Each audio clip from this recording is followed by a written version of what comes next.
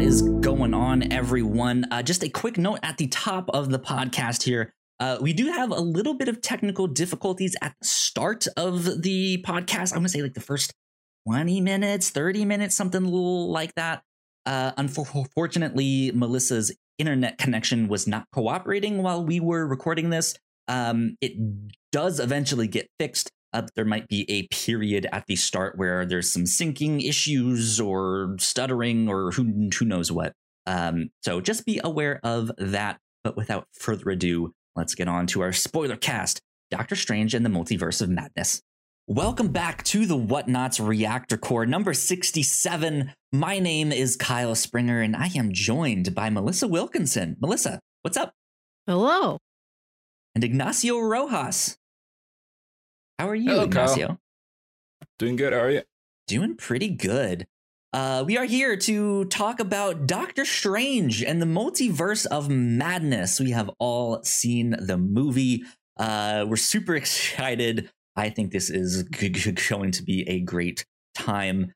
Ignacio, you got to see it a day before both Melissa and I. You got to see it on Wednesday because it came out a day earlier for you. Let's jump right into our spoiler-free thoughts because there is a lot to get through in this movie and a lot to talk about.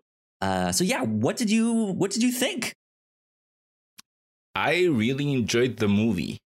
One of my fears coming into the movie was that from what we have known and it being the multiverse, I thought that, okay, coming out of the movie, is it going to be the thing that I like, just the cameos and the worlds that we get to see and not necessarily the Doctor Strange story? Mm-hmm. But watching it and then coming out of it, I really, really enjoyed it as a Doctor Strange movie and his journey and all that. And add into it all the cameos, the words we got to see, everything to that. I think that was just extra, but I really liked it as a Doctor Strange movie, as a Marvel movie. Mm-hmm. Cool. What it means for the multiverse. Good stuff. Good stuff. Melissa, what about you? Spoiler-free thoughts on Doctor Strange. This is a very impressive piece of work. Sam Raimi was not reined in or toned down at all. I was very happy that it was a full standard Marvel movie as you know it and a full standard Sam Raimi movie as you know it. Laid on top of each other, smushed together, cranked up to 10 on all counts. Absolutely. It was a blast.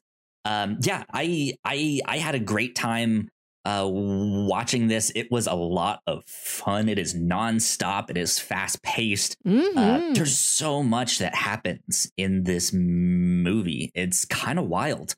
That like Ignacio said, there are tons of cameos that I think just make this like it takes what is a Doctor Strange movie and I think pushes it up to like, hey, this is actually kind of like must see Marvel MCU. Like, yes. This is an event. And I think if you're a fan of Sam Raimi and his films, you will get a kick out of this. I know there's a ton of Easter eggs in there to all of his stuff. I'm not as familiar with his filmography, but man, as an MCU fan, as a comic book fan, I thought this was incredible. I had a blast. It's not without its issues, and I think arguably you could say that this is maybe should have been Scarlet Witch's movie, that it could have been Scarlet Witch and the Multiverse of Madness. Understandable. But there's a lot that goes into this movie. So we have a lot to talk about with this, but I had a blast. It was good. Good stuff indeed. Do you have any other kind of final thoughts that you want to add to this for spoiler-free stuff before we go into spoilers? Why bother? Yeah, why not? I want to talk It about is the a very whole good movie. You thing. should just watch it. It really is. The only thing that I want to add to this is our box office mojo check-in. So we are recording this on Sunday afternoon, the weekend of the movie's debut. And currently, domestically, it has made $185 million. Internationally, it has made 265 million, which then adds up to a whopping 450 worldwide total, 450 million. So it's doing pretty good. It is doing very, very good. Not surprising with the amount of screenings it is getting. I saw a tweet, I think either it was IGN or IGN retweeted it, of an AMC, I think in Times Square, that had something like 40 screenings in one day. Oh wow. Yeah. So the theater that I went to wasn't packed, but I went to go watch it Thursday at 5 in the afternoon. So this is like right when work should be getting off. It was one of the earliest screenings that we had. So I don't think the like main crowd had gotten there yet. So it was interesting to like see it not packed. But I still was at an early showing, so I'll give them a pass. For me, it seems to be. For me, it was a very, very interesting experience because it was Wednesday, which was not the official release, but the pre-release date, and it was at 7 p.m. That said, it was full in a way that it hasn't been like that since before the pandemic. I think that this might be the first big movie to come out after they just eased on with the restrictions imposed for movie theaters, where there wasn't any social distancing inside of the theater. But yeah, it was packed. It was wild seeing it packed. Again, I hadn't seen it like that since before the pandemic. It was full. Getting there already, getting to the theater, it already felt different because there were already a ton of people coming out. There were now a ton of people coming into the movie. Going in as you were getting out, So it was wild getting back to that. There's something so special just about going to a movie like this, where it is this big cultural thing that everyone wants to go see. It's pretty fun. Last thing, I promise. I did actually have a minor bad experience. I was heading next to a kid and his father. The kid was super young. I don't know how old exactly. Young enough he could understand what was going on. You could tell he had seen all the Marvel movies. He knew what was happening, but hadn't been to many like movie experiences, because he was still like, is this the movie? And it would be like, no, this is another preview. Like he would be talking a little bit, but I want to say about 15 to 20 minutes into the movie, he just vomits. Oh no. He vomited. Thankfully, he had like gotten up and like walked like away from me like a step or two, but then like vomit like 15 feet away, just projectile vomited like 2 times. It was not great. Ooh. So there you go. That was my experience seeing Doctor Strange and the Multiverse of Madness. Wow. So I see all my movies Saturday afternoon, which makes it a slightly anxious time for very, very big movies like this. Well, I accidentally see something in that brief window of time before I see it Saturday at like 1 o'clock. But it's a peaceful time to go see a movie. It's never hectic. You got a good crowd, but it's never completely crowded. I recommend the Saturday afternoon lifestyle. It can be a good one for sure. For sure. Indeed.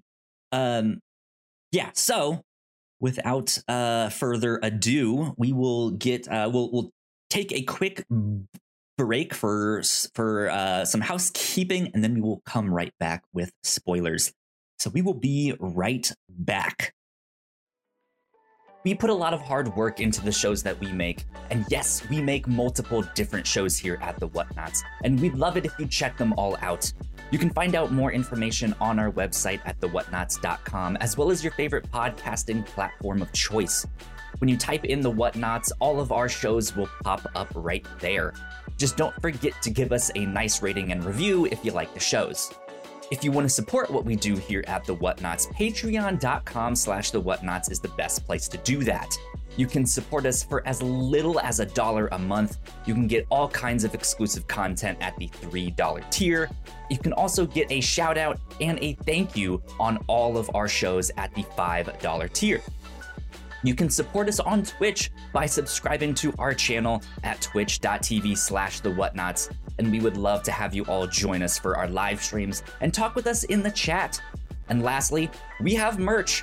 If you'd like to grab yourself a shirt or a sweatshirt or a mug or something else, go to thewhatnots.com/store to pick up some merch today. And we are back. A big shout out to all of our Patreon supporters. Thank you so much for supporting us. It means the world.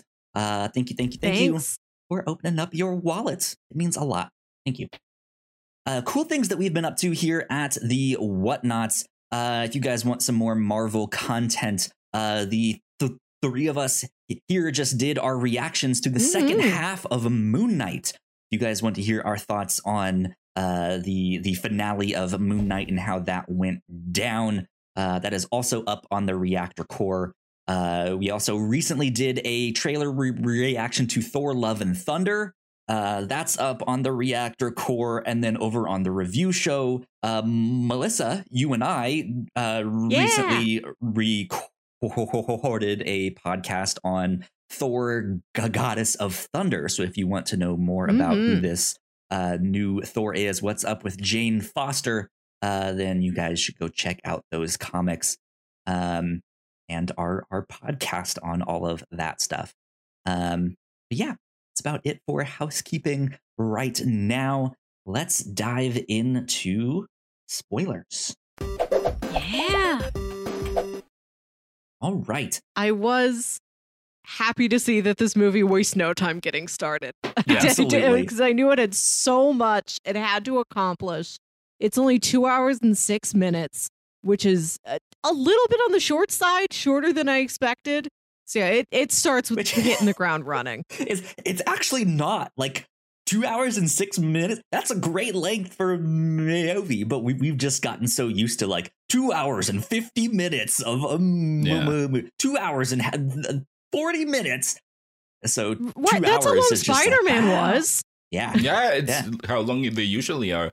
I was surprised when the credits started rolling. I looked at my watch and it hadn't been even 2 hours in, I don't think. Yeah. So kind of wild that 2 hours is now considered a short movie. Yeah. Still felt meaty though.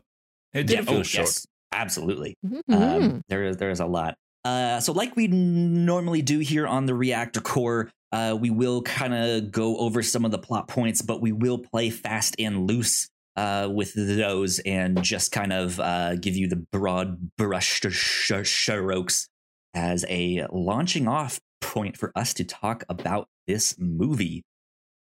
So yeah, starts out with an alternate reality version of Doctor Strange and America Chavez, who is new to the MCU. Though if you are a reader of the comics, you might be familiar with her. And they are running from this demon. They're trying to get the Book of Vishanti. Is it Vishanti or Visanti? SH or no? Vishanti. Vishanti. I think it's Vishanti. Yeah, Vishanti. Like the singer. Okay, I'm gonna stick with Vishanti for this, but yeah. So they are after the Book of Vishanti. We don't know exactly why yet, but things don't work out for that Doctor Strange and America Chavez. At the last second, America opens up a portal, which leads to the universe that we know for the MCU, and they jump through it. But Doctor Strange does not survive that one. Yes, one thing, Ignacio. One important thing before that is that they get cornered, they get trapped, and then Strange straight up tries to kill her. Yeah, tries to take her powers, willing to kill her. Yeah, absolutely, and that becomes important a little bit later on. But yeah, so they make it to the universe. Oh, Melissa just dipped out of the podcast, went to another multiverse, another universe. I don't know what happened there. Melissa is back from the multiverse of madness. My Discord just like rebooted and rebooted again within the reboot process. I didn't touch anything. Well, yeah. So this is Doctor Strange and America Chavez make it to the universe we are familiar with, and that version of Doctor Strange does not survive. She ends up meeting our version of Doctor Strange, who she's not trusting very much because, as Ignacio just said, the previous one tried to kill her and take her powers. But our Doctor Strange does actually want to help, and that ends up leading him to Wanda, aka the Scarlet Witch. Here we get introduced to the idea of dreams being just other versions of you in the multiverse. Indeed, yeah. But that leads us to Wanda, who, as it turns out, is the one that is after America Chavez. She is the one chasing her through all of these multiverses and trying to kill her and take her powers, which the last thing I will say for right now then leads to a big confrontation at Camartage. The Scarlet Witch versus Doctor Strange and Wong, aka the Sorcerer Supreme, and a whole bunch of wizards and sorcerers in training. So yeah, let's dive into this first bit here. I didn't even mention the monster here. We get some good monsters in this movie. We get a big eyeball monster and a wedding. Most movies only have one or the other. Right? Yeah.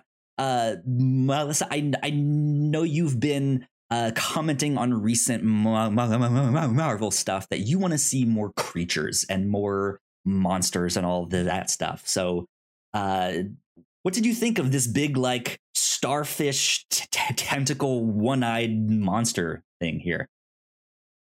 He looks cool. One big eye, very expressive. There's fun creatures in this. This started from, I think, Shang-Chi last year, where we get to Ta Lo and it's full of animals, like fantasy animals. I'm like, I know this was on the plate. I didn't know we were going to get these. And we've had these cool god designs in Moon Knight. And I'm happy we've got more just monsters, creatures, spookums. Indeed. Yeah. They did some great work with the creature design in this. I like that even Doctor Strange's magic now kind of incorporates that. I was talking to some friends of mine in another Discord, and one of my favorite small touches is the spell that Doctor Strange does when that big fat fish comes out and swallows the thing and then goes back in some other portal. He just summons some monster and then sends it on its way, and that was it. We don't see it again. It's not explained. It's just a thing that he does there. So I thought that was neat. Ignacio, thoughts on some of these monsters and creatures and stuff that we see? I liked it. I like the variety of monsters that we got. We got the octopus monster here, but also before that, in the opening sequence, we got a very weird I don't know, springy, if you want to call it, or something like that, or It looked like strings of linen, yeah, like wrappings. Yeah, like a wrapping, yeah. So I like the designs of the monsters, and also I like the fight itself, the creativity of having to come up with the different spells and then killing it in a very gruesome way, which is something that we see a lot or a bunch throughout the rest of the movie. Just kind of like the gory stuff without being gory, just the eye being ripped out, and we very see much it like being ripped out. PG-13 style gore, right? Yeah, and they don't cut away. We see it getting ripped out. Yeah, we see it getting stuffed and then being pulled out. Yeah. This one is definitely very gory. For a MCU movie, for a PG-13 movie, right? This is very violent. I know there's been a lot of people out there who have said like, "Hey, this is the MCU's first true horror movie." And personally, well, I might disagree slightly. I think what they're getting at is the actual like gore and violence of the film, right? And that like Sam Raimi style, like there's blood everywhere and it's just visceral and gruesome. I do agree that it is. Sure, it isn't a horror movie because that's not the point, but it is kind of like the MCU's version of a horror movie, kind of like what we've seen the MCU takes on other genres of movies, where you get here, like we said, you get plenty of gore without being very gory, but it is still there. You get a lot of horror elements, like later on when Wanda comes in all messed up, all kind of like Yep, like that. Yeah, her bloody face, and we get no, not the ring. Yes, yeah, the ring. We get that. We get some jump scares here and there, moments of tension. I think that sure, it isn't a horror movie, but it is Marvel's MCU take on a horror movie. Indeed. Melissa. WandaVision was a very important like you kind of needed okay, Melissa's off to another universe here. She's very still. I was hoping, I was trying, but yeah, it looks like she is having some technical difficulties here, but we will continue on. So yeah, I think WandaVision is a like particularly like you need to have watched this one to understand what is happening in this, because I think last time we saw her, it was at Tony Stark's funeral, like last time in the movies. She was in a very different place. Right. So to go from that to this, if you haven't seen WandaVision, it's kind of like, whoa, what happened to her? Like, what's up with that? And I hope you all have seen WandaVision, because it is very much required viewing. But I think between I guess what I'm getting at is that WandaVision put Scarlet Witch in a very difficult place, right?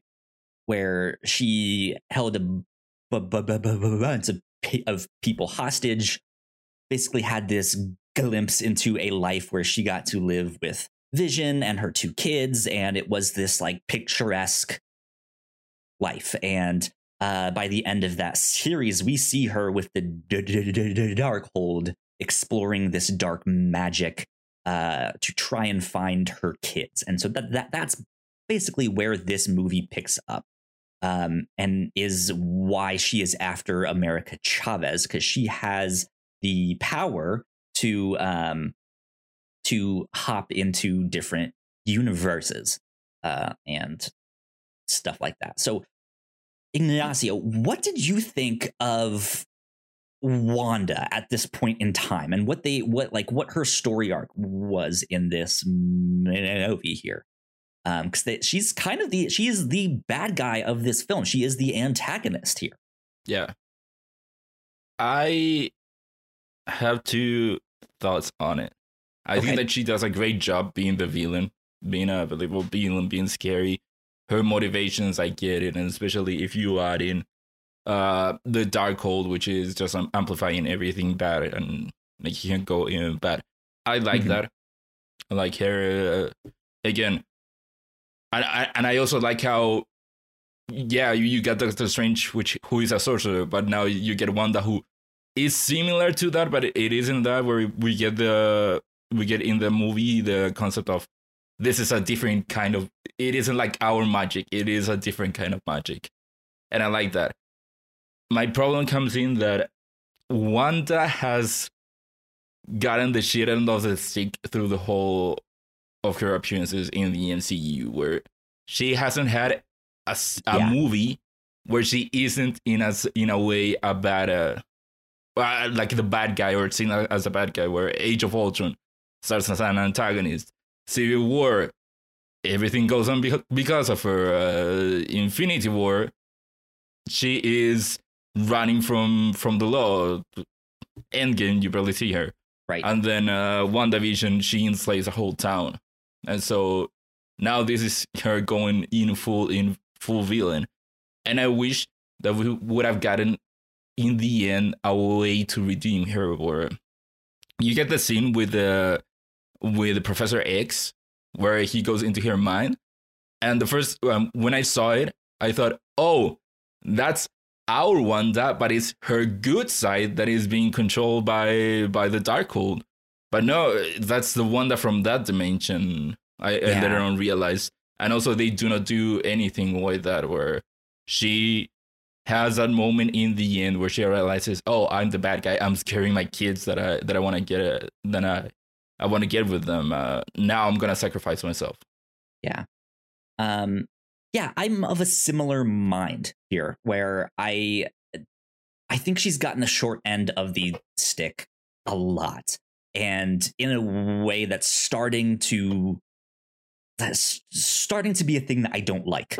I know in the comics that the Avengers Disassembled storyline kind of dragged her through the mud, and then immediately after that was the House of M storyline, which again dragged her through the mud, and they had conversations of like, hey, do we need to kill her? Do we need to do the, it was very serious stuff. And a lot of comic book like the discussion around that stuff was, man, Brian Michael Bendis and like the creators at the time were just dragging her through the mud, and just like why? Like this makes no sense. And I'm kind of the same mind here in these movies, where we see her at the start, and she does appear to be a villain when we first get introduced to her in the MCU, but then she has a redeeming moment in Avengers, right? Where Hawkeye is like, hey, you step out that door, you are an Avenger. And she does. And like she has her one moment in the sun where she feels redeemed and she feels like she's on a good path. And then like she just has these heartbreaking moments after heartbreaking moments. But in a ways, I kind of understand it too. Like she had to kill Vision, right? And then Thanos rewound time, making that meaningless. Killed him himself. Made her watch. Like she's been dragged through the mud. That I can understand, like why she's gotten to that point, right? Where she is now the bad, where she is now the bad guy. And like you said, I think she plays a fantastic villain.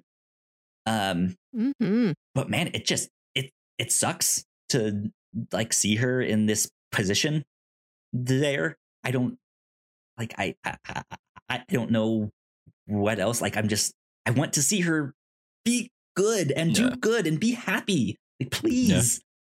She has a great line.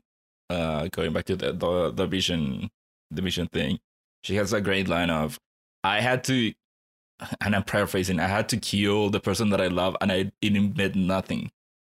It was meaningless. Yeah. I love that line. My hope, going back to the comics, my hope would be that she is somehow alive, and she gets a moment like in Avengers versus X-Men, where she went through hell, she has been the antagonist the whole thing, but I'm trying to do better. I'm trying to redeem myself. Yeah. Thank you in the moment. Yeah. Which we'll get back to that in a sec, because I think she's alive too. I didn't like. I saw some other people be like, "Well, now she's dead," and this and that. But we'll get back to all of that stuff. But yeah, like I hope that one day we can see her redeemed, and doing that stuff here. I think we're gonna. Oh wait, Melissa's camera is finally back on. I was about to be like, let's take another. I had it on break here. It's been like the spinning like purple boxes for the past like 5 minutes. But we heard you at the end there being like, yeah, okay. So Melissa, your thoughts on Scarlet Witch in this and her portrayal in the movie here? I had some internet outages and I wasn't able to hear everything you guys said, so I'm sorry if I'm not properly in dialogue with That's A-okay. But I think she's a very effective and very sympathetic villain. I think the movie never loses that sympathy for her. And one moment I really like is when I think it's when she comes to Kamartaj and she's trying to take America away. And she talks about how she's out there trying to find these 2 sons that she lost. And there's just a shot of America's face. And she never vocalizes it, but you know she's thinking about, as much as she's still scared of this woman who wants to take her powers away, she's like, I'm out here looking for my mom's. She's out here looking for her kids. Like, are we that different? Like, she has sympathy for Wanda. And I do like at the end where she's like, I'm just going to give her what she wants. And like, if it doesn't work, it's on her. It's not on me. Like, I did my part. I did what she wanted. And yeah, it is a rough ending, but I understand it. Like, it feels appropriately archetypically tragic without feeling mean. And I do like that it ends in a way that this could be her finale, which case it is a very grandiose finale. You know, I don't think she's underserved, or she certainly could come back. I'd like to see her come back. This has been a character they've really gotten a lot out of. And I feel like she could have been a fine hero, and they've made her into a really stellar villain. Yeah.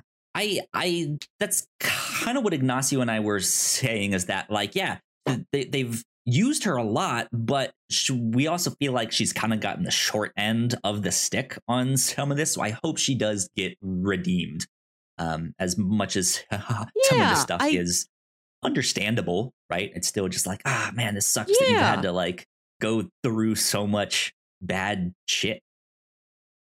So yeah, I would like to see her do further good deeds that aren't just her trying to make up for a bad thing she did.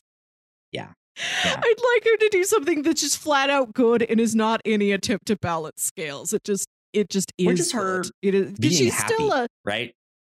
Right. And she is still a very thoughtful, kind person. She just had a series of very bad things happen to her, and she's just been trying to get to very normal things. Like, she doesn't want power unto itself. She only wants power to get back to this family situation.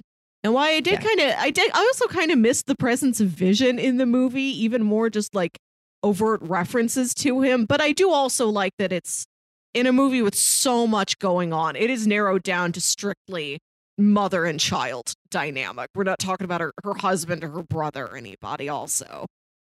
Absolutely. And that's kind of why I feel like this movie is arguably Scarlet Witch and the Multiverse of Madness. Yeah. Is this feels like a continuation of her story from WandaVision, and Yes. it's her next step. And I know Ignacio, you had said like you really enjoyed this as a Doctor Strange movie.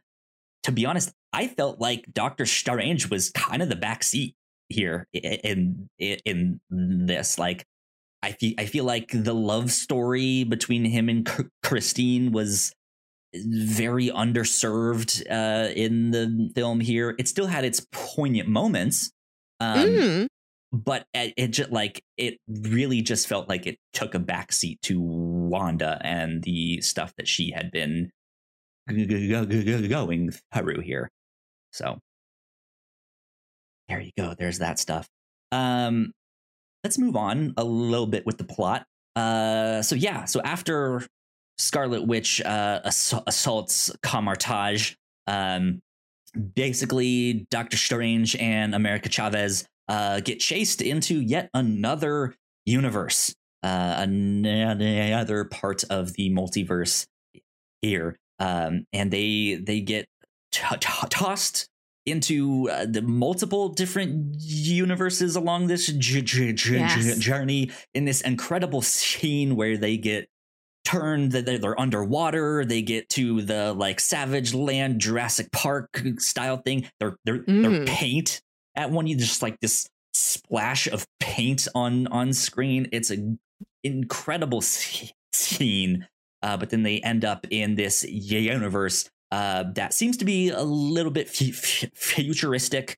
There's a lot of overgrown plants in this, or just like lots of flowers like built into the environment. Not necessarily in a post-apocalyptic way, but it kind of reminds me of that stuff. It looks like maybe there was some of that, but they've rebuilt then, and they just kind of kept that aesthetic.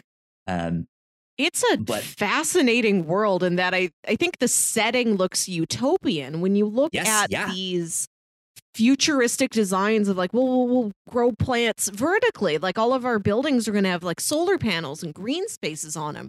It looks like a future or just an alternate timeline, an alternate universe where the architecture has been given over completely to that. Everything's covered in these beautiful lush flowers, and then but the people look dystopian. The people are all wearing flat black and gray. They all have a hat on like it's about to rain. But that's a very fascinating dichotomy of the brightest buildings and the saddest looking people. It's really interesting because it also helps Doctor Strange and America like stand out in a just like visually speaking, like they stand out like a sore thumb. And it's neat to see all of the visual stuff that this movie just packs in, just every little small detail there.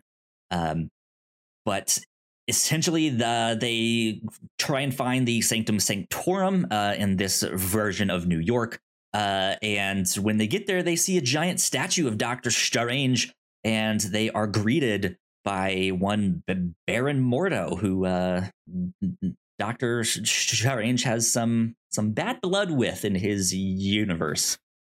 There, so like the previous Doctor Strange movie, it ends with the post-credit scene of Mordo just going hunting down people with magic wizards. And then the resolution that we get from that is Strange having that reaction to him and the line of him going crazy after that. That's how we're gonna resolve that plot point. Yep, they just dropped it. It really feels like they had like that was the plan for the sequel, and then they were like, wait a minute, no. The MCU is kind of going in this direction. What if it's more like multiverse and it's madness and, you know, all that stuff? And they just completely dropped that plot. Maybe they'll pick it back up somewhere. Who knows? Yeah. I don't know that it is officially dropped. You're right. That seemed like the obvious hook for Doctor Strange 2, and then the MCU just evolved to where it needed that to have a bigger scale. And it is weird that we only see 838 Mordo. We don't know what 616 Mordo has been up to, but he could show up anywhere. I'd love it if he was part of House of Harkness or something. I think there is room to come back to that. Yeah. Especially as we move into this more magic era. And with people who aren't like wizards, they aren't sorcerers, but as we're getting into like Blade and Black Knight and Moon Knight and this more sort of supernatural dark magic era of the MCU, there's room for Mordo. Definitely come back. Yeah, for sure. Indeed. But yeah, so skipping ahead just slightly, we do get to meet this universe's version of Christine, who now has Doctor Strange and America held captive in this facility because something happened with this universe's version of Doctor Strange, and they don't really trust him. They don't really like him, even though that statue said he was a hero. And yeah, shortly after that, we get to says. It says he is Earth's mightiest hero, not one of Earth's mightiest heroes. He is Earth's mightiest. The number one. He is. I'm like, wow, Avengers. Every other hero agreed to the statue saying that? I want to see this conversation where they have to get like this version of Tony to say, yeah, remove the one of. It was him. He was our greatest. Yeah. Also, here we get the introduction of yours is Universe 616, this is 838. Yeah. I don't like that. Me neither. That's not true. The MCU universe has its own number. It isn't 616. It's like 1999999. They keep calling it that. They did the same in Spider-Man Far From Home. Mm-hmm. Yeah, which is which in Spider-Man was kind of an Easter egg of like, oh, but Mysterio is lying. Like that's not the universe he said he's from, and the one he said that this was is not what they actually are. So of course Mysterio was lying. But he said that Earth was 616, which was a line that one of his workers wrote for him. Like it was part of these scripts. So kind of a weird coincidence that multiple people have said that this is 616, which I guess like just big sigh for me because that's where all the comics are supposed to be taking place. So I understand that, but it is a way punchier number to say than Earth 19999. Like I don't even remember how many nines are in it. I'd be okay with them retconning the number, but don't make it 616. Like that's legitimately already taken. So yeah, I did not like that. But oh well. Well, there's more to be seen. Maybe this isn't the ultimate word on multiverses. Maybe we'll meet one watcher who zoomed all the way out and they're like, there's multiple multiverses. Yeah, here. From what you know, you are. Yeah, but actually, did you know another universe that you missed already has that number? You were the second one to name yourself, so you got to come up with a new number. No, it's like. Go ahead. Go on. Go ahead. So I was gonna say that's always a problem I have with like sci-fi and like multiple reality stories is the one you always start out with and where the main character is from. They always think that they are the most important universe. Like we're Earth 1. Yeah. No, we're Earth 616. And it's just like, what? Why do you get to be number one? That was what I was gonna bring up. Like in Futurama, when they meet the other universe and they better, we are universe 1. We're universe A then. Yeah, right. Exactly. We're universe prime. We don't know that this is the end of the story. We've spent like 5 minutes talking about a number, but who knows? Who knows? This is maybe one setup in a long joke. yeah, who knows? But yeah, so they are being held captive at this compound, and very quickly, Doctor Strange is taken to meet the Illuminati. That we knew was I in like this here. Well, even before that, I like the name drop of the Baxter Foundation that Christine mentioned. I was like, oh my god, I know Yeah. this. I know. And The then- screening I was in, nobody made any noise, but I definitely like I did. waved my Yeah. arms I around I was a the lot. only one in my theater that was like, I think I was might have been the only one too. yeah. But then, yeah, when Mordo comes in and, but I don't know. Yeah, I think Mordo comes in and he says that they're going to see, and Strange goes, who is it? Who you work with? Shield, Avengers, who is it? None of those. Hydra? Oh, so Hydra? No, the Illuminati will see you now. Yeah. I was surprised they wild. kept the name Illuminati. No? They're at the point in the MCU when, yes, they can keep the names like Illuminati, Shumagogorath, like all of that. They don't need to skip on stuff like that. It's comic book movies. Mhm. But yeah, we have to talk about the Illuminati. This was so cool. I think on one hand, this is the biggest fan servicey moment of the entire film. It is just kind of like, all right, let's have this scene in there to appease people like me, Mhm. and then we can move on with the story. But still, it's cool to see. It's cool that concepts like this are now being introduced to like the Marvel movie goers who don't know as much about the comics. Mhm. That like, hey, you can go read the Illuminati comics. Like you can go see that stuff or see what they had to do in Secret Invasion or Dark Reign and stuff like that. So yeah, I'm happy that it exists here. Melissa, let's go through them. Yes, So we already please. knew Professor X, and we could all see little glimpses of Captain Carter. It was pretty much a given Captain Carter was in there. And it was also a very strong guess of Maria Rambeau as an alternate Captain Marvel, who I was very excited to see. I really liked Lashana Lynch in the first Captain Marvel She movie. was great, yeah. She might have been the one of these that excited me the most, just because I love her.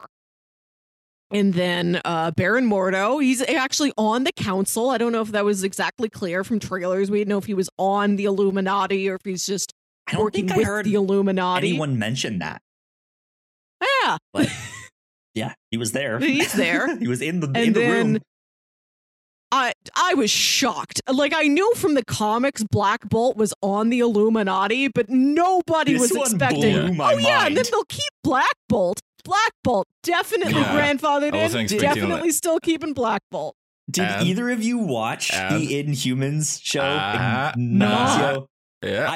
I watched it too. I stuck with the whole thing. Yeah, me too. God, that show was awful. It was really bad. And yeah, like if they took anything from that show and carried it over to something else, I think the two things that I would want to fight for would be Black Bolt, and then of course there is the dog whose name I'm blanking on right now. I apologize, but like those were the best two things in that series. Besides that, though, that show was garbage. Yeah, it was really bad. So I only knew recently that was the same actor as the show. And so seeing him there, seeing his suit, I was like, nice. It's nice to see him here. I don't think I like how they're portraying him. It feels like a bit sassy there with some of their responses. The costume, I didn't like it very much. His costume was very comics accurate. So yeah, I don't think it looked good.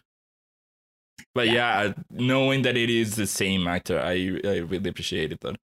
Mm-hmm. Yeah. And then, of course, we got to get to Reed Richards, which I've always been so puzzled.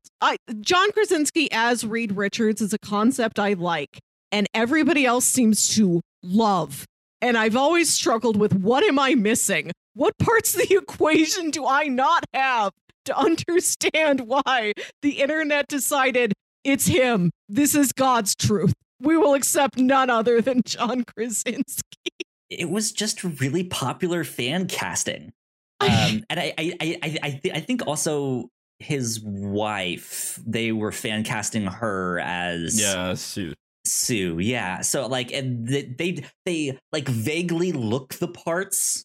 Like in The Office, John Krasinski was this just very tall, lanky, like awkward I guy. need him to be taller and lankier. I want a beanpole Reed. He's too. He was pretty skinny. He's a little. I don't know. He's like a little too traditionally hunky. I want a Reed who looks like the guy you would cast as the human equivalent of the Powerpuff Girls dad. He needs to look like a Professor Utonium. This being said, I did like to see him. Yeah. He did a fine job. I'm still missing numbers in this equation in my head, but I did like it. And I know it made so many other people very happy. Yeah. And I just like the Fantastic Four as characters. And I was shocked we were going to get that far. I thought it would still be a long way out before we saw one of them. I was happy if they just said the word Baxter and left it at that. Yeah, same here. I was like, they said Baxter. Oh my God, mind blown. Fantastic Four exists. Right. And I've been over here waiting years just to see the word Latveria very small on a map. And they're like, no, you get to see Reed. Here he is. Yeah. So I have never seen John Krasinski in anything, I don't think so, but I knew the fan casting, and seeing him there, I just popped so hard. Just because he is there probably because of the fans, and I love that they did that. I'm sure that he is a great actor, and he is. From what we saw from him, I liked his portrayal. I would be happy with him being Reed Richards, and sure, throw in Emily Blunt there as Sue Storm. Yeah. It's interesting seeing him there for sure. I think, especially after The Office finished, he tried to definitely make sure he was not typecasted as Jim Halpert, right? And I think maybe some of his choices of things he acted in was maybe a little strange, but I think it was the right career move to make sure that he was not typecasted. So yeah, I'm happy to see him in this role. I think he did a great job. I would like to see more, but I guess that's the thing with the Illuminati is we don't know. Is this just this version of these characters? Will they recast for whatever the next Fantastic Four movie is? Which unfortunately, John Watts is no longer directing that one. But who knows? We shall see. I do have to go back to Professor X because that was the one I squealed the loudest at because good to see him with the theme. Not just seeing him, like I knew he was in this movie, right? But then to have the music kick in and like my eyes just light up, like this is what Tim Geddes on Kind of Funny was talking about that one music thing that hit, and he was just like, yes. Fuck yeah. You can hear that. You can hear some of the Captain America theme played for Captain Carter. I loved the Elfman score in this. This is full Elfman. So it's, I mean, like to hear Captain America's score for Captain Carter is neat. But to specifically hear the X-Men cartoon theme is just on another level. And he comes out in the like yellow wheelchair, same outfit, just like, Wolverine, bring me cheese pizza.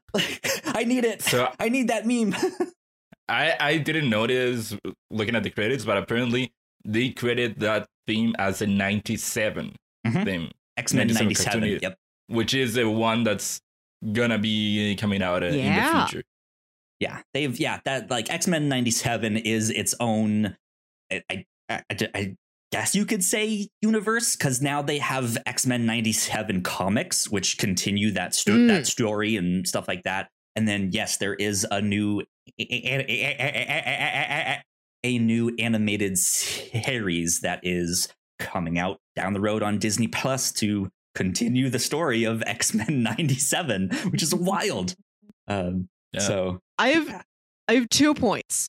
One, as soon as everybody was introduced, I lost my ability to pay attention. I was looking at who was saying things. I did not really hear anything they said. My head had ascended to a higher plane. He still hasn't said mutants. Nope. Right? Mutants. That's wild to me. That they've waited so long. This is what I've been waiting for like 5 years since whenever the merger was, since they legally could say mutant. They are playing the long game with this. Yeah. Every new show, every movie, I pray, will this be the time I hear it? I just want somebody to say the word mutant to me. Still waiting for it. Okay. I agree. Point number 2. When Doctor Strange and Mordo are fighting, they're in this weird orchestra pit space before the like a platform.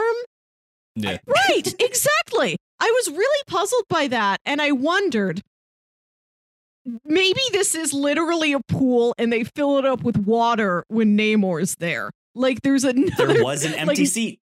There was. Right, there was and an I was empty seat. I don't know anything about Namor. I don't know if he functions like a merman and that he periodically does need to get wet. So, yeah, and that empty is that seat true? was probably Doctor Strange's seat. Let's be honest. I think Mordo took Strange's seat. Did he? Mordo has it. Interesting. It must have. You wouldn't have 2 sorcerers there, and I think Strange actually says it. True. Yeah. Strange says that. I bet you killed Strange because you wanted establish yourself or whatever. Yeah. So I mean, but next to Black Bolt there was an empty seat. Could be Hank Pym, could be Tony Stark, could be Tony. Yeah. What? Why didn't we get it? The rumors for Tom Cruise. Everyone felt real certain about an alternate Tony. Yeah, nobody had Black Bolt on their list. Yeah, I was less concerned about the chair and more worried about the moat. I'm like, this is for somebody wet. They fill this with water. It's just dry right now. But I bet this is for some wet council member. Who knows? I think it's just realistic. Going back to Charles, which again I love seeing him. I wish we would have gotten more from him. I love that when everyone was going out to fight the one that not trusting Strange at all, she immediately turns and tells Strange to actually go do something. I love that. Yeah. My one complaint, if you can say that, is that I know that his yellow chair is iconic. It's from the cartoons. It looks so ridiculous. It did. Especially weird. when they showed them all standing in Titan. They're all standing, Strange is kneeling from them, and then that giant ass chair, yellow this chair. giant block of cheese with a man sitting inside it. Yeah. So weird. Off of that, I do want to say this movie has brighter colors in it than I expected. Not just Strange's outfit is that's not a navy. It is blue. His cape is red. The colors are so saturated on everybody's costumes in a way that I really found delightful. I like that they didn't go this really desaturated, dark, moody goth look. Yes. There were enough other things in the movie to bring that feeling. They're like, no, let them be bright. Let them be vibrant. Let the chair be bright cheese yellow. Yeah. Between all the different types of magic that we got to see in this and stuff like that. And the bright, vibrant colors, all just the weird, surreal things happening. I definitely do think this was a step up from the first Doctor Strange, just in terms of magic, right?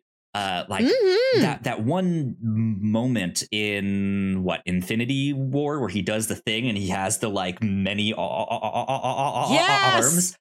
That was so freaking cool when it happened because they hadn't done stuff like that in the first Doctor Strange. And it makes the first Doctor Strange movie, looking back, just look bland, very dark and muddy and desaturated. So I just rewatched it. I I do still like the first Doctor Strange, but yes, this is a progression that naturally should have happened. It has happened, and has happened very well. I do love the part in Infinity War where he has all the arms. I was thinking about that, and I'm like, I hope he has that many arms in this movie, if not more. And that satisfied my request. Ghost arms. Ghost arms. Ghost arms. Ghost arms, indeed. But yeah, as quickly as we get the Illuminati, they are taken away. They explain that, hey, they're Doctor Strange. Basically, kind of started this incursion, which is when these two universes are about to smash into one another. And oddly enough, Melissa, you and I are watching the show Fringe, which has a great representation of that exactly, where a character is talking about two multiple universes smashing into one another by these two snow globes, and she smashes them, and only one gets smashed, and one is still totally fine. And yeah, essentially what had to happen is that the Illuminati basically had to kill Doctor Strange, and Black Bolt was the one to do it. And when they got back to Earth, they decided to keep that a secret and instead make everyone think that he was a hero that sacrificed himself to help defeat Thanos and stuff like that. But it is, I really like how, for as little as we got from it, having the Thanos fight, which is so important to MCU, but from a different universe's perspective, where here, how it goes, for one, they have the Illuminati, which is already different, but how it goes is Strange wanting to find a way to defeat Thanos. That's why he uses Darkhold, and then once they finally beat him, then he is too far gone. They have the incursion, and they kill him and make him the hero. But I loved having a different version of the thing that we already saw in Infinity War. Another detail that I kind of want to mention is that in this scene when they are on Titan and Thanos is on the side of the screen dead there, he does not have all of the Infinity Stones in his gauntlet. He's missing one, which is kind of what the Illuminati in the comics was set up to do, is to act on these threats before they happen. And so I feel like that implies that, they figured out that Thanos was collecting these things and went to stop it before the Guardians knew or the Avengers knew, right? They went and did their thing. So that's just a neat detail. But yeah, back to what I said. Just as quickly as we got the Illuminati, they were taken away just as fast. And man, these were some gruesome deaths. Wow. Brutal. Wanda shows up to their compound. She is now dream walking, which is this concept of putting your consciousness in your body double in another universe, and basically controlling them. And so she has taken over that version, that universe's Wanda, and has come after them and kills the Illuminati. just rips through them like they are nothing. Oh my gosh. I watched the new rock stars break room show. This live sort of go through the news headlines, hang out, have fun questions show they started doing just this past week. And they presented spoiler-free spoilers for Doctor Strange and the Multiverse of Madness. And one of them just held up a picture of string cheese. And they're like, if you know, you know. String cheese, or when just squishing a grape or something, right? Just, man, the way Black Bolt dies is wild. Where Matrix style, he gets his mouth taken away. But yeah, it's interesting because he's used to not talking, to not vocalizing anything. Yeah. So for him to be so horrified that he vocalizes but doesn't have a mouth, so it just implodes his head there is gruesome. Ugh. But yeah, this movie does a lot with its PG-13 rating. It goes as far as you can within PG-13, and I admire it for it. They really do.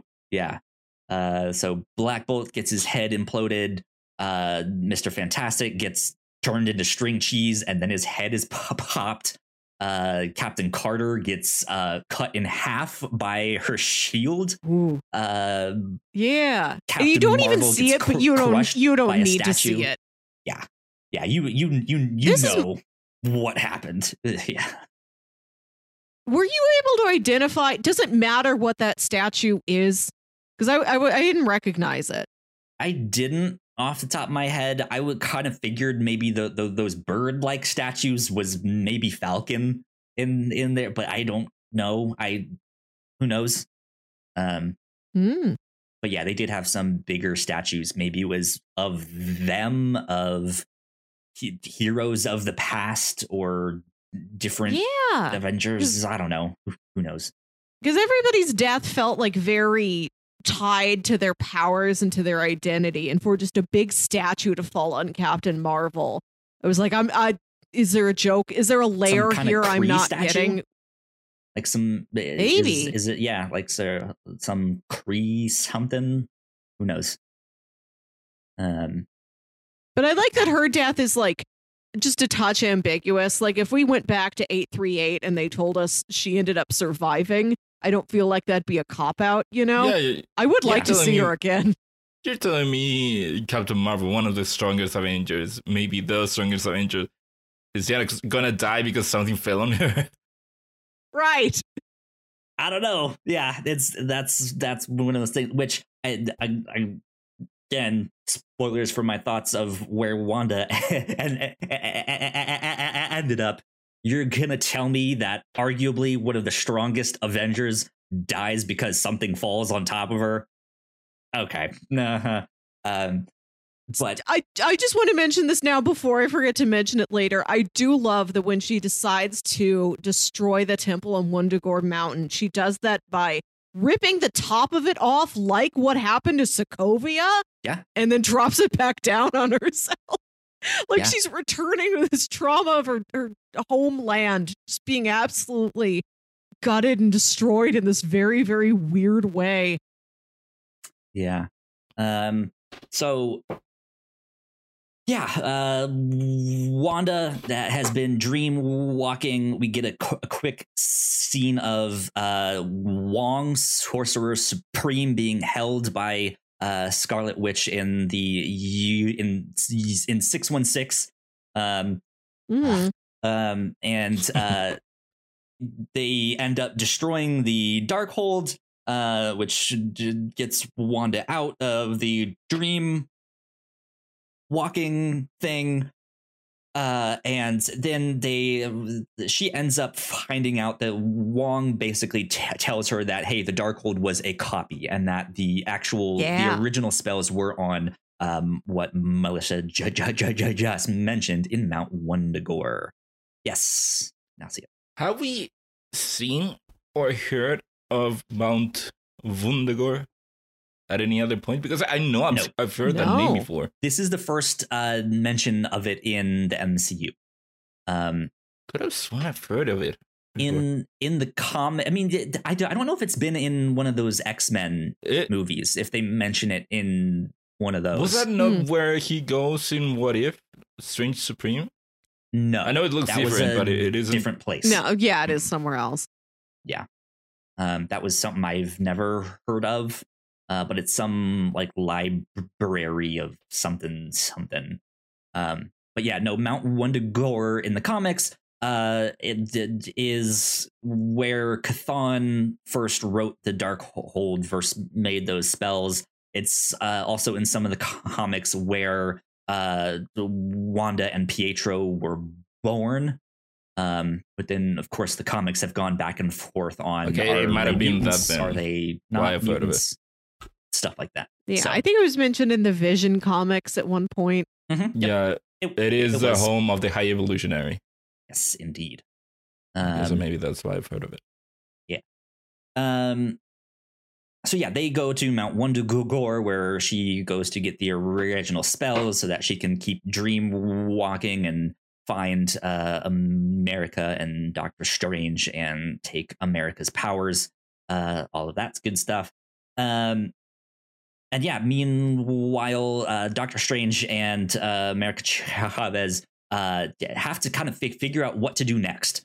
To which Doctor Strange basically goes to another dark, sinister version of Doctor Strange who has used the Darkhold, all of that stuff. Now, is this the correct me if I'm wrong? This is not the Doctor Strange from the same That's not Strange Supreme one, right? No, not from no, A3. No. No, so you are skipping a little bit. So right. Charles tells him that the Book of Vishanti is there. There is a way to get there. They go to Christine. Christine shows them the way. They open up a door to the Book of Vishanti. Wanda gets there, destroys the book, and then captures America. And she creates a portal which takes them to that dark world. Yeah, the dark sinister. And that's where they made the other Strange, which I would have loved for him to be Strange Supreme. Yeah, same but here. He is just another Strange. Yeah, Strange man. Very strange that they did that, indeed. Yeah, so then they have their own version of the Darkhold there, and our Doctor Strange ends up using the Darkhold and basically summoning all of these. No, before having one of the coolest fights of the MCU. Yeah, we'll get to that in just a sec here. But yeah, he ends up basically dream walking, but in the corpse of the first alternate reality Doctor Strange that we saw at the start of the movie. And so he's walking around as Zombie Strange. That Zombie Strange is the one that goes to Mount Wundagore to confront Wanda. But yes, Ignacio, tell us about this fight between the two Stranges, because this was so cool. Yeah. So Strange v Strange. They start fighting. Bad Strange pushes him into a piano, hitting some keys. We get a note there, and then the sheet music goes by, and Strange gets the idea of using the I don't remember what they called, but the shapes in the sheet music, musical notations. Yeah, the musical notes. Physical objects. The musical notes from the sheet music, and they start going back and forth using music as a means of fighting. And I gotta say, when it started, I thought, okay, this is ridiculous. Why the hell are they fighting with music? This feels like more of a stylistic thing rather than a thing that makes sense. But then I just went, okay, it's magic. They can basically do whatever they want. They can make or use anything as weapons. Kind of like, it reminds me of Green Lantern, who can make up anything with his ring, but he could create a mountain or whatever, but he still creates a car or a fist or whatever. And it reminds me, that's how I kind of like try to explain it to myself, how he could do anything, but at that moment, that's what came up. He used that, and then they both went at each other using music. Yeah, it's the equivalent of you're suddenly in a bar fight and you just reach for the closest object to smash into someone's face. Yeah. Like he looks over and sees this like loose leaf of music just floating down. He's like, that. Boom, wacha, da, da, da, da. It's for us ridiculous. Looney Tunes. Yeah, it really is in a really good way. It makes sense with his character. You go back to that first movie, he had a big piano in his apartment, When the first things you see him doing is while he's doing surgery, like he makes the other doctors like play him a song and he'll tell you exactly what the song was and what year it came out. Like it's never been mentioned since then, but they laid some groundwork for it. Music is important to this guy. Yeah. Yeah. Which I am curious to know the progression of those songs. Like, why did they pick those songs? Because they are kind of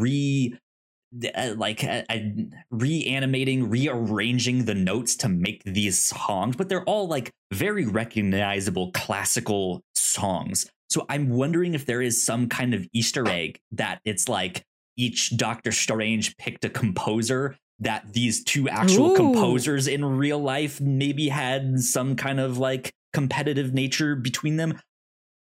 I'm not sure. I'm just like, I'm wondering if there's something in there like that.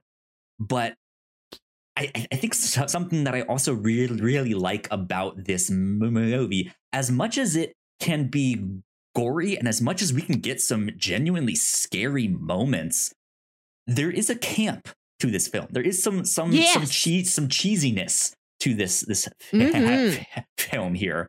Like in this fight scene, I think it also in the way that these like spirits that Doctor Strange eventually summons, these like demonic spirit, like they're kind of cheesy, and I like it. Like, it's kind of cool. These souls of the damned that come to attack him when he's trying to climb up Wundagore Mountain remind me so much of like a ghost in The Nightmare Before Christmas. Yeah, just like I like it. They're very Sam Raimi. Yeah, it is very Sam Raimi, and that even goes to the directing, where so many times throughout the movie I was like, okay, that's Sam Raimi directing. When we get the dream walking scenes, just the way that they are edited, just yes, they are so weird, so ridiculous, but somehow they work for me. They really do. Yeah, I love what he does with the camera. This is a director that thinks on the X, Y, and Z axis. I love when I think Wanda's trying to like dream walk into her 838 self, and she's flickering between the two, and the camera tilts to where the frame's almost like on its side. It's almost diagonal. It's like you're looking at a phone or something. That's really inventive. I don't think I've seen a movie play with the shape and angles of the frame like that before. Yeah, it's a fascinating film, all of this stuff, because there's like, if you want Marvel history and Marvel lore and Easter eggs, it's chock full of that stuff. If you want Sam Raimi Easter eggs, all of that. He has that same car he has in all of his films. Want Bruce Campbell in the movie? You want Bruce Campbell. Excellent use of Bruce. He's in there. Yeah, fantastic stuff. Like all like, or just like you want like horror references in general. Like it's chock full of them. There's so much attention to detail in every scene that this is absolutely a marvel to watch. And this is what his first feast. It's one of his first films in like a while, right? Didn't he take a break from directing or something like that? His last movie was Oz the Great and Powerful, which came out in like 2013. Yeah, he hasn't done this in a decade, and he comes back and makes this. Fuck, man. This is good. I'm going to see it again tomorrow.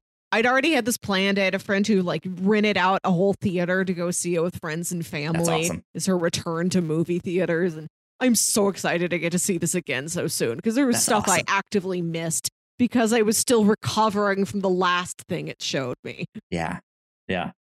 So they have that musical notation fight. Our familiar version of Doctor Strange ends up winning, and that's when he grabs a hold of the Darkhold and dream walks into the corpse of that first Doctor Strange that we saw.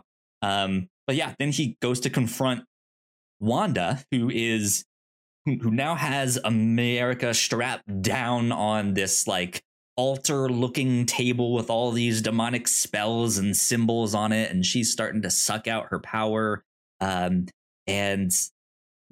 yeah, Doctor Strange fashions this amazing cape with all of these like spirit demon hand body things. It's wild. And yeah, makes his way into Mount Wundagore. Wong is still miraculously there. They have a big fight / confrontation / America, believe in yourself. You can control your own powers. And this is kind of where America Chavez decides to like believe in Doctor Strange, believing in her, which so then she believes in herself, right? And she does in fact get control of her powers and is and basically sets Wanda up in this universe of like, look, let's put you in front of your kids then. And Billy and Tommy, her kids, are horrified of her. Yeah. And that is kind of like the emotional turning point for her there. So what do you guys think of this kind of end scene with like zombie Strange showing up and America getting control of her power? Ignacio, how did you feel about all of this stuff here? I really liked it as an end fight scene. I really liked it. Like you said, seeing Strange take all of those spirits and making them onto his cape and him using the cape to fly and fight and what all of that. I really liked it. One Easter egg that I really liked was when all the spirits came through Strange and started fighting Christine. She picks up I don't know what you would call it, like a chalice or a goblet or whatever. There is an actual name for it. Yeah, it has a name. They say the name at some point. Yeah. But she uses it to fight the spirits, which is a callback to Doctor Strange when he is fighting Matt Mikkelsen. He picks it up and you don't know Matt how to says, use that. You don't know how to use it, right? Yeah. And then she just uses it to fight them off. I really like that. And then, yeah, that scene with America showing her, or not even showing her, putting her on as she is as a bad person. She puts her on the universe, the 838 universe for the kids to see, and them being just terrified of her. I really like that. Yeah. I think it's a really powerful moment for Wanda. Just to see her kids so scared, right? Just to like if you would have done this a while ago, we would have saved a lot of bloodshed, right? Yeah, Black Bolt would still have a head. Exactly. Melissa, your thoughts here on this like end confrontation? I thought it was a little too convenient that America doesn't believe in herself and can't control her power, and Doctor Strange is like, but you can. And then she does. Yeah. But when you think about it, these powers first displayed themselves when she was a little kid and she was scared by just a bee. Very innocent thing we can all relate to. And then it zaps her moms away from her. And she seems like she's had a lack of a caring parental figure since then, maybe. Maybe it seems like such a clear, obvious thing. But yeah, maybe nobody has tried telling her that. Maybe she's not really talked about this with anybody in like the 10 years or however long it's been since she lost her moms. Yeah. It seemed a little too easy at first when I think about it. Like it works. And I like that it is her choice to say, I am going to give Wanda what she wants. Like, I don't want to do, instead of hurting this lady, I'm going to put the ball in her court. And what'll happen will happen. I have a feeling how it will go. And it is very, very sad. But you get it. Like I said, it's got this sort of archetypically tragic arc to it. It's like, it's just like what Big Man, what Kingpin was going through into the Spider-Verse. It's the same thing where he's searching through all these universes to find another wife and son, and he finds them and they're like, what did you do to get here? We don't ask for this. Yeah.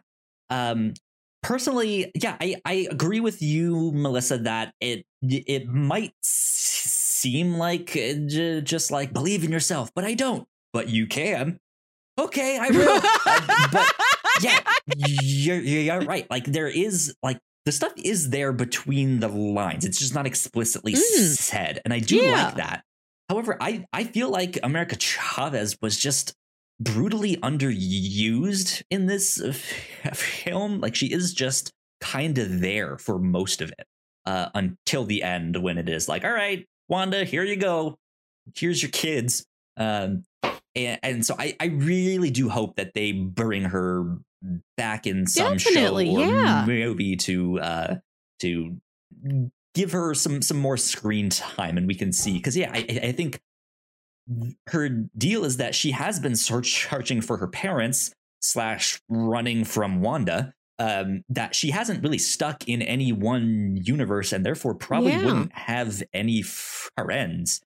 And so I would love to see her meet Miss Marvel, right? To see her meet Billy and Tommy when maybe they're a little older, right? Start meeting some of these younger Avengers and stuff like that. I think that would be neat. And that, I know that must be the game they're playing, and it's just a very long game of setting up, like going back to just the mention of, I have a nephew who lives around here. Yeah. Like we're gonna get Miles down the road. They are going to collect all of these young Avengers. I think they're taking their sweet time doing it. Yeah, they are. And yeah, so hopefully we see more of her. My other kind of problem with this ending is that I still feel like WandaVision is super important, but I feel like the ending of this, like it's not that it conflicts. It's like I was kind of mentioning to Ignacio while Melissa, you were having the technical issues. I feel like Wanda has just been dragged through the mud so much, and WandaVision resolves in a way that she has to give it all up. But then she's also not really sorry. But then also there's the post-credit scene where it's like, oh, you didn't learn your lesson. Like you didn't give this all up here. And so it's just this, it feels like this weird spiral that's like, okay, we've already kind of seen this happen before, that you've had to like emotionally give up your family and give up being with them, or at least like you, like this version of you don't get to have it, at least yet, right? But it's just, I don't know, like I feel like they're kind of reusing story beats, if that makes sense. I also wonder if some of that's for the audience members who maybe don't check out the shows, aren't really aware of them. Yeah, but if they didn't watch the show, they'd be like, wait, she has kids? What is this? Why is Vision not here? What's happening? Why is she evil? Yeah. I agree that I feel like there's some repetition in a way that I wish that she was more vocally, like she walked herself through, like she discussed, I know I've tried something like this before, but this time, or I know what you're thinking, but I've got a plan. Like she walked us through where she's been in this emotional headspace for so long. Yeah. Like, I mean, man, because her line to Doctor Strange when he goes to visit her in the like white tree place thing. I don't know where all Beautiful. That was. Yeah. Just her line of like, hey, when you break the rules, they make you a hero. When I do it, I become the villain. Fantastic. Like, immediately you're like, yeah, like I get it. It makes sense. Like I can empathize, right? It's like I'm finding it difficult to wrestle with what they've been doing with her, if that makes sense. I don't know. It's troubling to watch so many bad things happen to her, but she is a I think back to the Wanda we saw at like the beginning of Infinity War, where her and Vision are in Scotland, and it's a Wanda who's happier, but I think she has become a richer character. And she's gone through a struggle that's been very compelling, and people can relate to, especially. Just that experience of grief that she went through in WandaVision, I know is important for a lot of people to watch. Yeah. To have a character who has been through such tragedy and has been bestowed such power, and to see her really look at, all right, what can I do with my power about that tragedy? And like really push the lengths of what it is that she can do. Yeah. And what she's willing to do and what compromises she makes. Yeah. It's. Yeah. I wish things. And we don't know. We don't know if this is the end of the story. This has been a character they've been focusing on over the last like 2 years with this movie, with this TV show starring her, an excellent performance, a character people really care about. Yeah. I really get the feeling we aren't done, and we will come back to her at some point. And I think that we will eventually leave her in a happier place, or at least just I hope so. A more peaceful place. I hope so. Yeah. So to start to wrap things up here, once she kind of has this emotional moment of seeing her kids horrified, she does be like, all right, I'll stop all of this stuff. And she eventually destroys Mount Wundagore so that no one can use these dark spells. We now have both Mount Wundagore and the Darkhold of this universe destroyed. And Doctor Strange has a comment in there that she eventually destroys all of the Darkholds in all of the universes. So she kind of goes that extra mile to be like, all right, it causes enough corruption and pain and stuff like that no one should have this.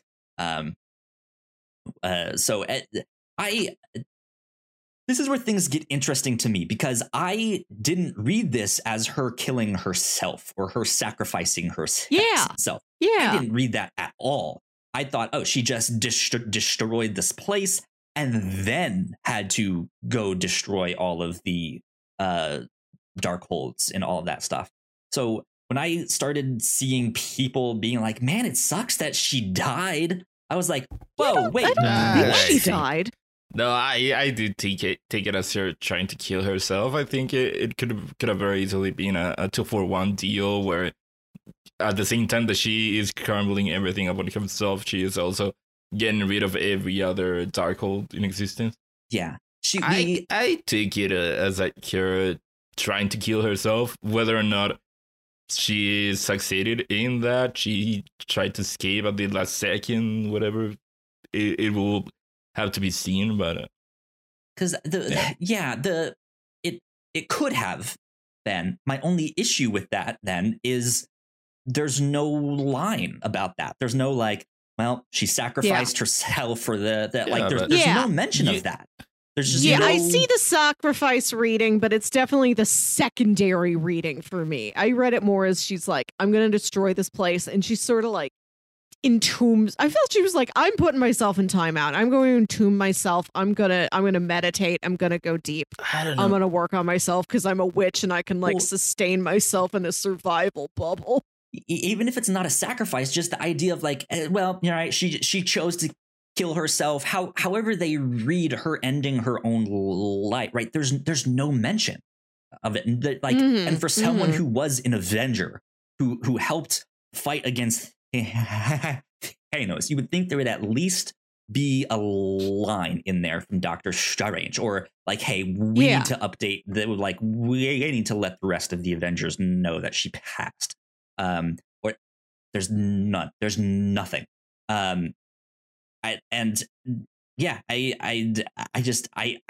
don't believe that she killed herself. However, I do think it also is kind of shitty that they did the thing at the end. Doctor Strange will return, and they didn't have one for Scarlet Witch, because she is a major player in this.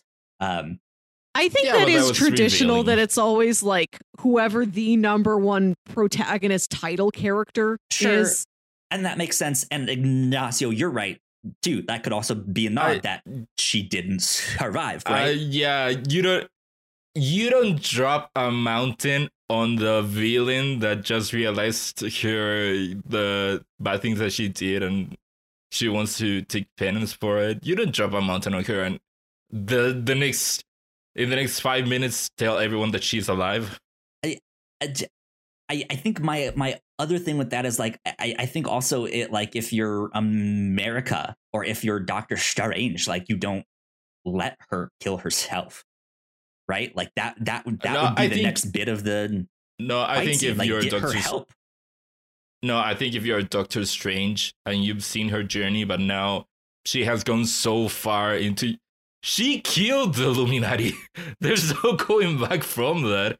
Yeah, I think that Strange is in the position of, okay, I'm gonna let her kill herself, give her own life. Yeah, it's up for debate for sure. But I absolutely did not. She killed so many people in Kamartaj. Oh yeah, no, I agree with you. I'm not saying she didn't or that she didn't do bad things. It's just I don't think you can just walk away from herself. Oh, I'm not saying let her walk away from that. Get her help is not letting her walk away. She still has to face those consequences. It's not like, all right, well, everything's all honky dory. I'll see you at Avengers Mansion after this. That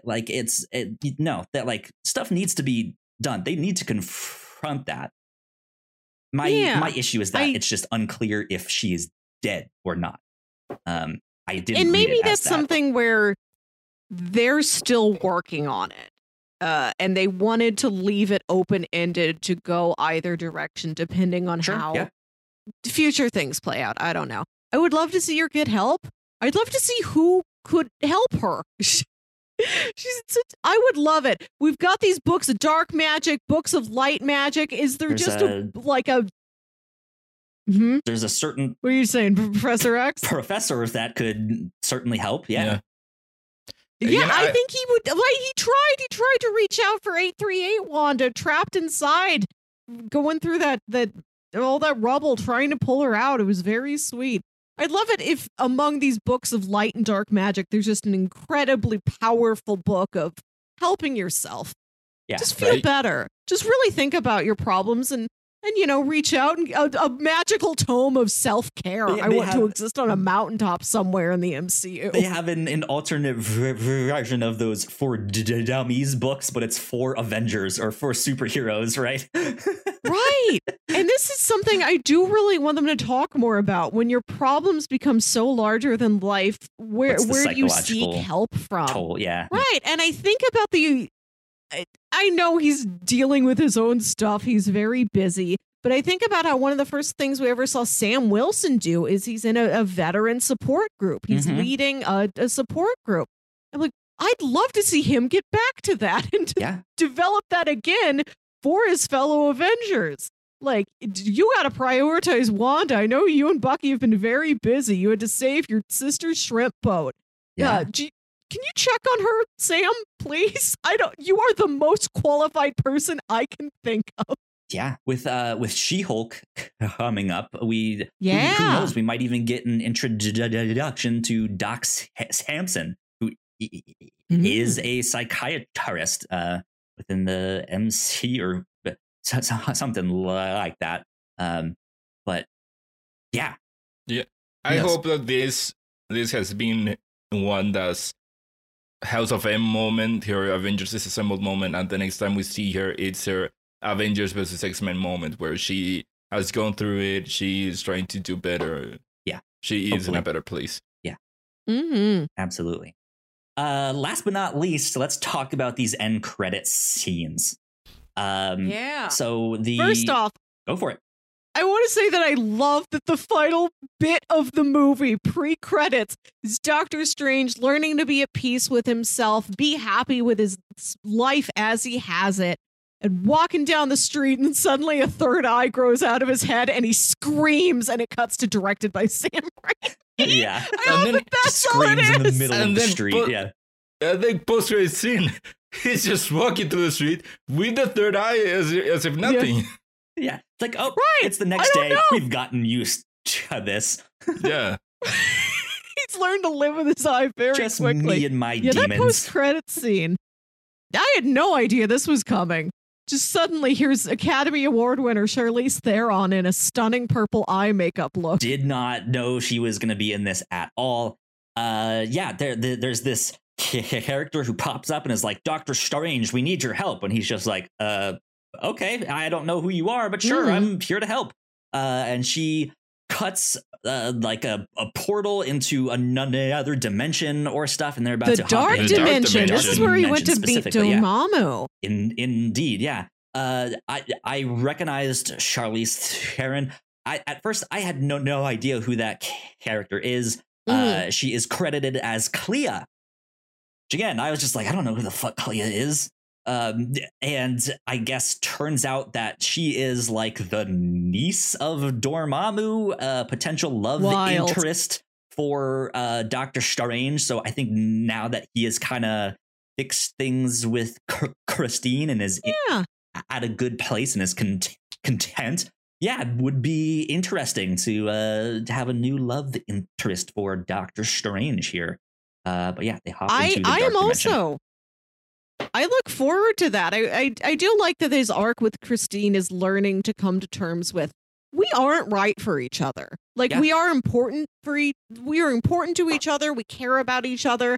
We are never going to work in a relationship. We have to learn to just be friends on some level. Yeah. And I think introducing a new love interest for him will help him get over that. I would love to see him interact romantically with somebody outside of Christine and see how he grows. Absolutely. So I'm not familiar with Clea in the comics at all. I know nothing about her. But Ignacio, let me ask you this. So she mentioned the word incursion, which is now starting to be a word that I think we should pay attention to within the MCU, that there is another incursion happening. Do you think this was a setup for Doctor Strange 3 or something more at large in the MCU? I don't know. And I don't know if I trust this particular post-credit scene because it very much feels like, okay, so the problem has been presented to itself. She comes in, says, hey, Strange, I need you to go with me to the dark dimension. They go to the dark dimension. What happens next, considering that the next time we see Strange, if it is his own movie, so many years into the future, it's going to be in so many years. And then chances are we see him on other things before that. On other things. So could they even touch upon it on anything else, another Doctor Strange movie? So sure. To me, it feels very much like it's going to be a mortal situation where it will get a line of how it got resolved, because I don't see how they show it being resolved, considering this very much feels like the start to it. They also don't need to film all of their movies in order, similar to how Ant-Man and the Wasp took place before the events of Infinity War, even though it came out after. Yeah, but I don't know if considering how many years it will take to get another Doctor Strange. I don't know if that's even the solution. Yeah, I mean, you're not wrong there, right? And I think it very much could be something like that, of like, hey, now that we've had this adventure into the dark dimension, here's Clea, my new girlfriend, right? And they go on from there. We've had a lot of talk about Secret Wars as for the next big thing for the MCU as a whole, this kind of conglomerate world that in the comics, the more recent Secret Wars, Dr. Doom kind of put together as after they had one of these incursions. And yeah, it's this conglomerate world of all these different universes coming together, and they have to fight and realize that, hey, this is not the Earth that they should be on. So Stuff like that. I don't see us getting a resolution to this unless this is either a part of or is a next big thing for the MCU. Kind of like how we kept getting Thanos being teased through other movies. Could this be that the next Avengers movie, something happens with the universe? We got Shang-Chi. We got that whole mystery going on there. Could it be that whatever thing is going on there, we see, okay, here's what this group is doing, here's what this group is doing, and then the way Doctor Strange figures into all of this is that he has been dealing with the whole thing with the dark dimension and the incursion into the world. Yeah, I can see that being a way to resolve that, but again, if this is something for the next Doctor Strange, I feel it will end up being, I think, like the mortal thing that we got in the last movie. That's fair. I'm kind of the mind of what you just said, where to be honest, at this point, I have no idea what the MCU is doing. I don't know what they're building towards, because we have all the mention of the members of the Young Avengers or Champions. We have the like Thunderbolts or Dark Avengers. Who knows what that will be? We have Kang, right? We have the multiverse splintering and doing all that stuff. There's these incursions. Now there's this dark dimension thing. There's the whatever signal was sent out in Shang-Chi, right? Like I have no idea what's happening. There is not a clear, like, we are building towards Thanos. That is it. So who knows? I think that might be their plan. Instead of having everything go towards one finale, one climax of that arc of one saga, we're in an era where there's maybe a couple parallel sagas where they branch off. A couple smaller ones. Right. The MCU itself is splintering, and some of those splinters are about splinters. Yeah. But not about Splinter the Rat. He's separate. So he is a good Splinter.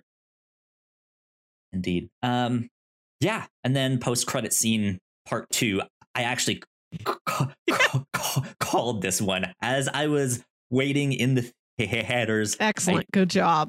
Turned to my girlfriend and I was like, I bet you we go back to Bruce Campbell. Like, there's no way that we don't, right? And we go back to good old Pizza Papa, and he's still hitting himself at. It stopped. Yeah, it stopped. It's over. It's over. It's over. At you, towards you. The film is over. Yeah, so good. Loved that. Excellent. I don't like it when the MCU's movies do that. If you're gonna do that, don't put it at the end of the credits where everyone is sitting there, because we know that there's gonna be something. So you didn't like the end credits scene? Yeah. Have you wait for so long to get something? A tease for what's to come, and then have you be a joke? I do not like it. We got the whole Clea thing. We got the Dark Dimension Clea thing. Well, and then we got the turn it around. Have that one be the post-credit scene. But my theater was disappointed when that happened. I got you. They were mad. At Bruce Campbell. I loved it. It's you know what? Maybe it's not the best it feels post-credit like you just scene wasted my time. In terms of the MCU, does it build to anything? Is it a helpful post-credit scene? No. But as a directorial touch, was it worth it having to sit through the credits? I think so. To sit through the credits. I vote yes. I sit through the credits of every movie now. It's regardless of what it is. If I'm watching an old movie from 1997, I'm like, I'm going to sit through the end. I'm just conditioned to do that now.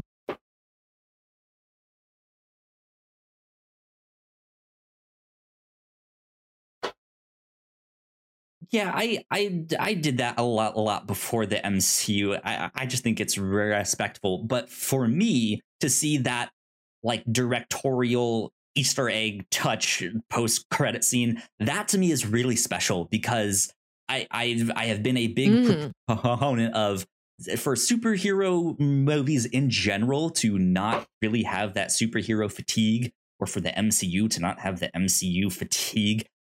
They really need to really lean into genres, or alternatively lean into directors that have a very particular style. And so to see him get moments like that is just like, oh, cool. It's neat. It's neat that they allowed him to do stuff like that. But yeah, there you go. I think if this was just a general original Wizard movie and it wasn't connected to any larger franchise, to have that be the final button on it would be a hit. And I'm like, yeah, let it have that unto itself. It doesn't have to serve the other 30 films that it is part of. Yeah. But Ignacio shaking his head still, disappointed in Marvel, disappointed in Sam Raimi. Sam, if you're watching this, Sam, I think you owe Ignacio an apology. Give me my time. Even Eternals had a better one. I think I would agree on that one. I think for me that's just, I'm more excited about Blade than I am. Like, I don't know who Clea is. Like, we're gonna learn. I was also but I was also less excited for the cameo of Harry Styles in that post credit. I think that because I was like, I don't know who this character is. I don't who the fuck. I would rather have that and him dropping that. I think he says that he's the brother of the Mad Titan, and even he's seeing Harry Styles there as a new character, have the mystery of, oh, who is he? How is he going to come into this? Why is he in the ship? I'd rather get that than, again, Bruce Campbell, which, great guy. I love him. It's better than having him. Ignacio, you hate Bruce Campbell. You hate him so much. I can see it all the way here. Mortal enemies. Mortal enemies. Yeah. Good stuff. Well, yeah. Do you guys have last things to say about Doctor Strange in the Multiverse of Madness? You guys want to? Great movie. Not just such a spectacle. Technically so impressive. Very excited to see it again tomorrow. I'm sure it's a movie I'll return to many times. I had a blast. I think this is a great one. Don't necessarily think it's up there in my favorites. I don't think it's gonna make most people's like best of the MC. Well, no, I take that back. This is one of the I think it's in my top 5 in the MCU. I don't think it is going to be the best, right? It's not going to be number 1, but it's which isn't fair. Sure. Absolutely, it isn't fair. There are like 30 something movies. So even top 5, even then it's fantastic. Hard to create a top 5. Yeah. So good on Sam Raimi and Marvel, Benedict Cumberbatch and Elizabeth Olsen. They all did fantastic. Yeah, whole gang. Mm-hmm. So I think that is about it for our spoiler cast for Doctor Strange and the Multiverse of Madness. So let's go ahead and wrap things up. Melissa, let's start with you. Where can the people find you on the internet? You can find me on Twitter and Instagram at Wilkywit. That's WILKYWIT. And listen to my other podcast, Saturday Morning Obscurities. And Ignacio, where can they find you? The people can find me on Twitter at IgnacioRojasB. That's IGNACIOROJASB. And you guys can find me at Yo Kyle Springer. If you guys want to stay up to date with all of us at the Whatnots and all the stuff that we do, our entire multiverse of madness, you guys can follow us on Twitter at the Whatnots. So please go like, share, and subscribe. And we will see you down the road, maybe for some Star Wars stuff, maybe for some Miss Marvel content here. We'll see. That stuff is coming up very fast. But yeah, we will see you all next time. Bye. Hi. I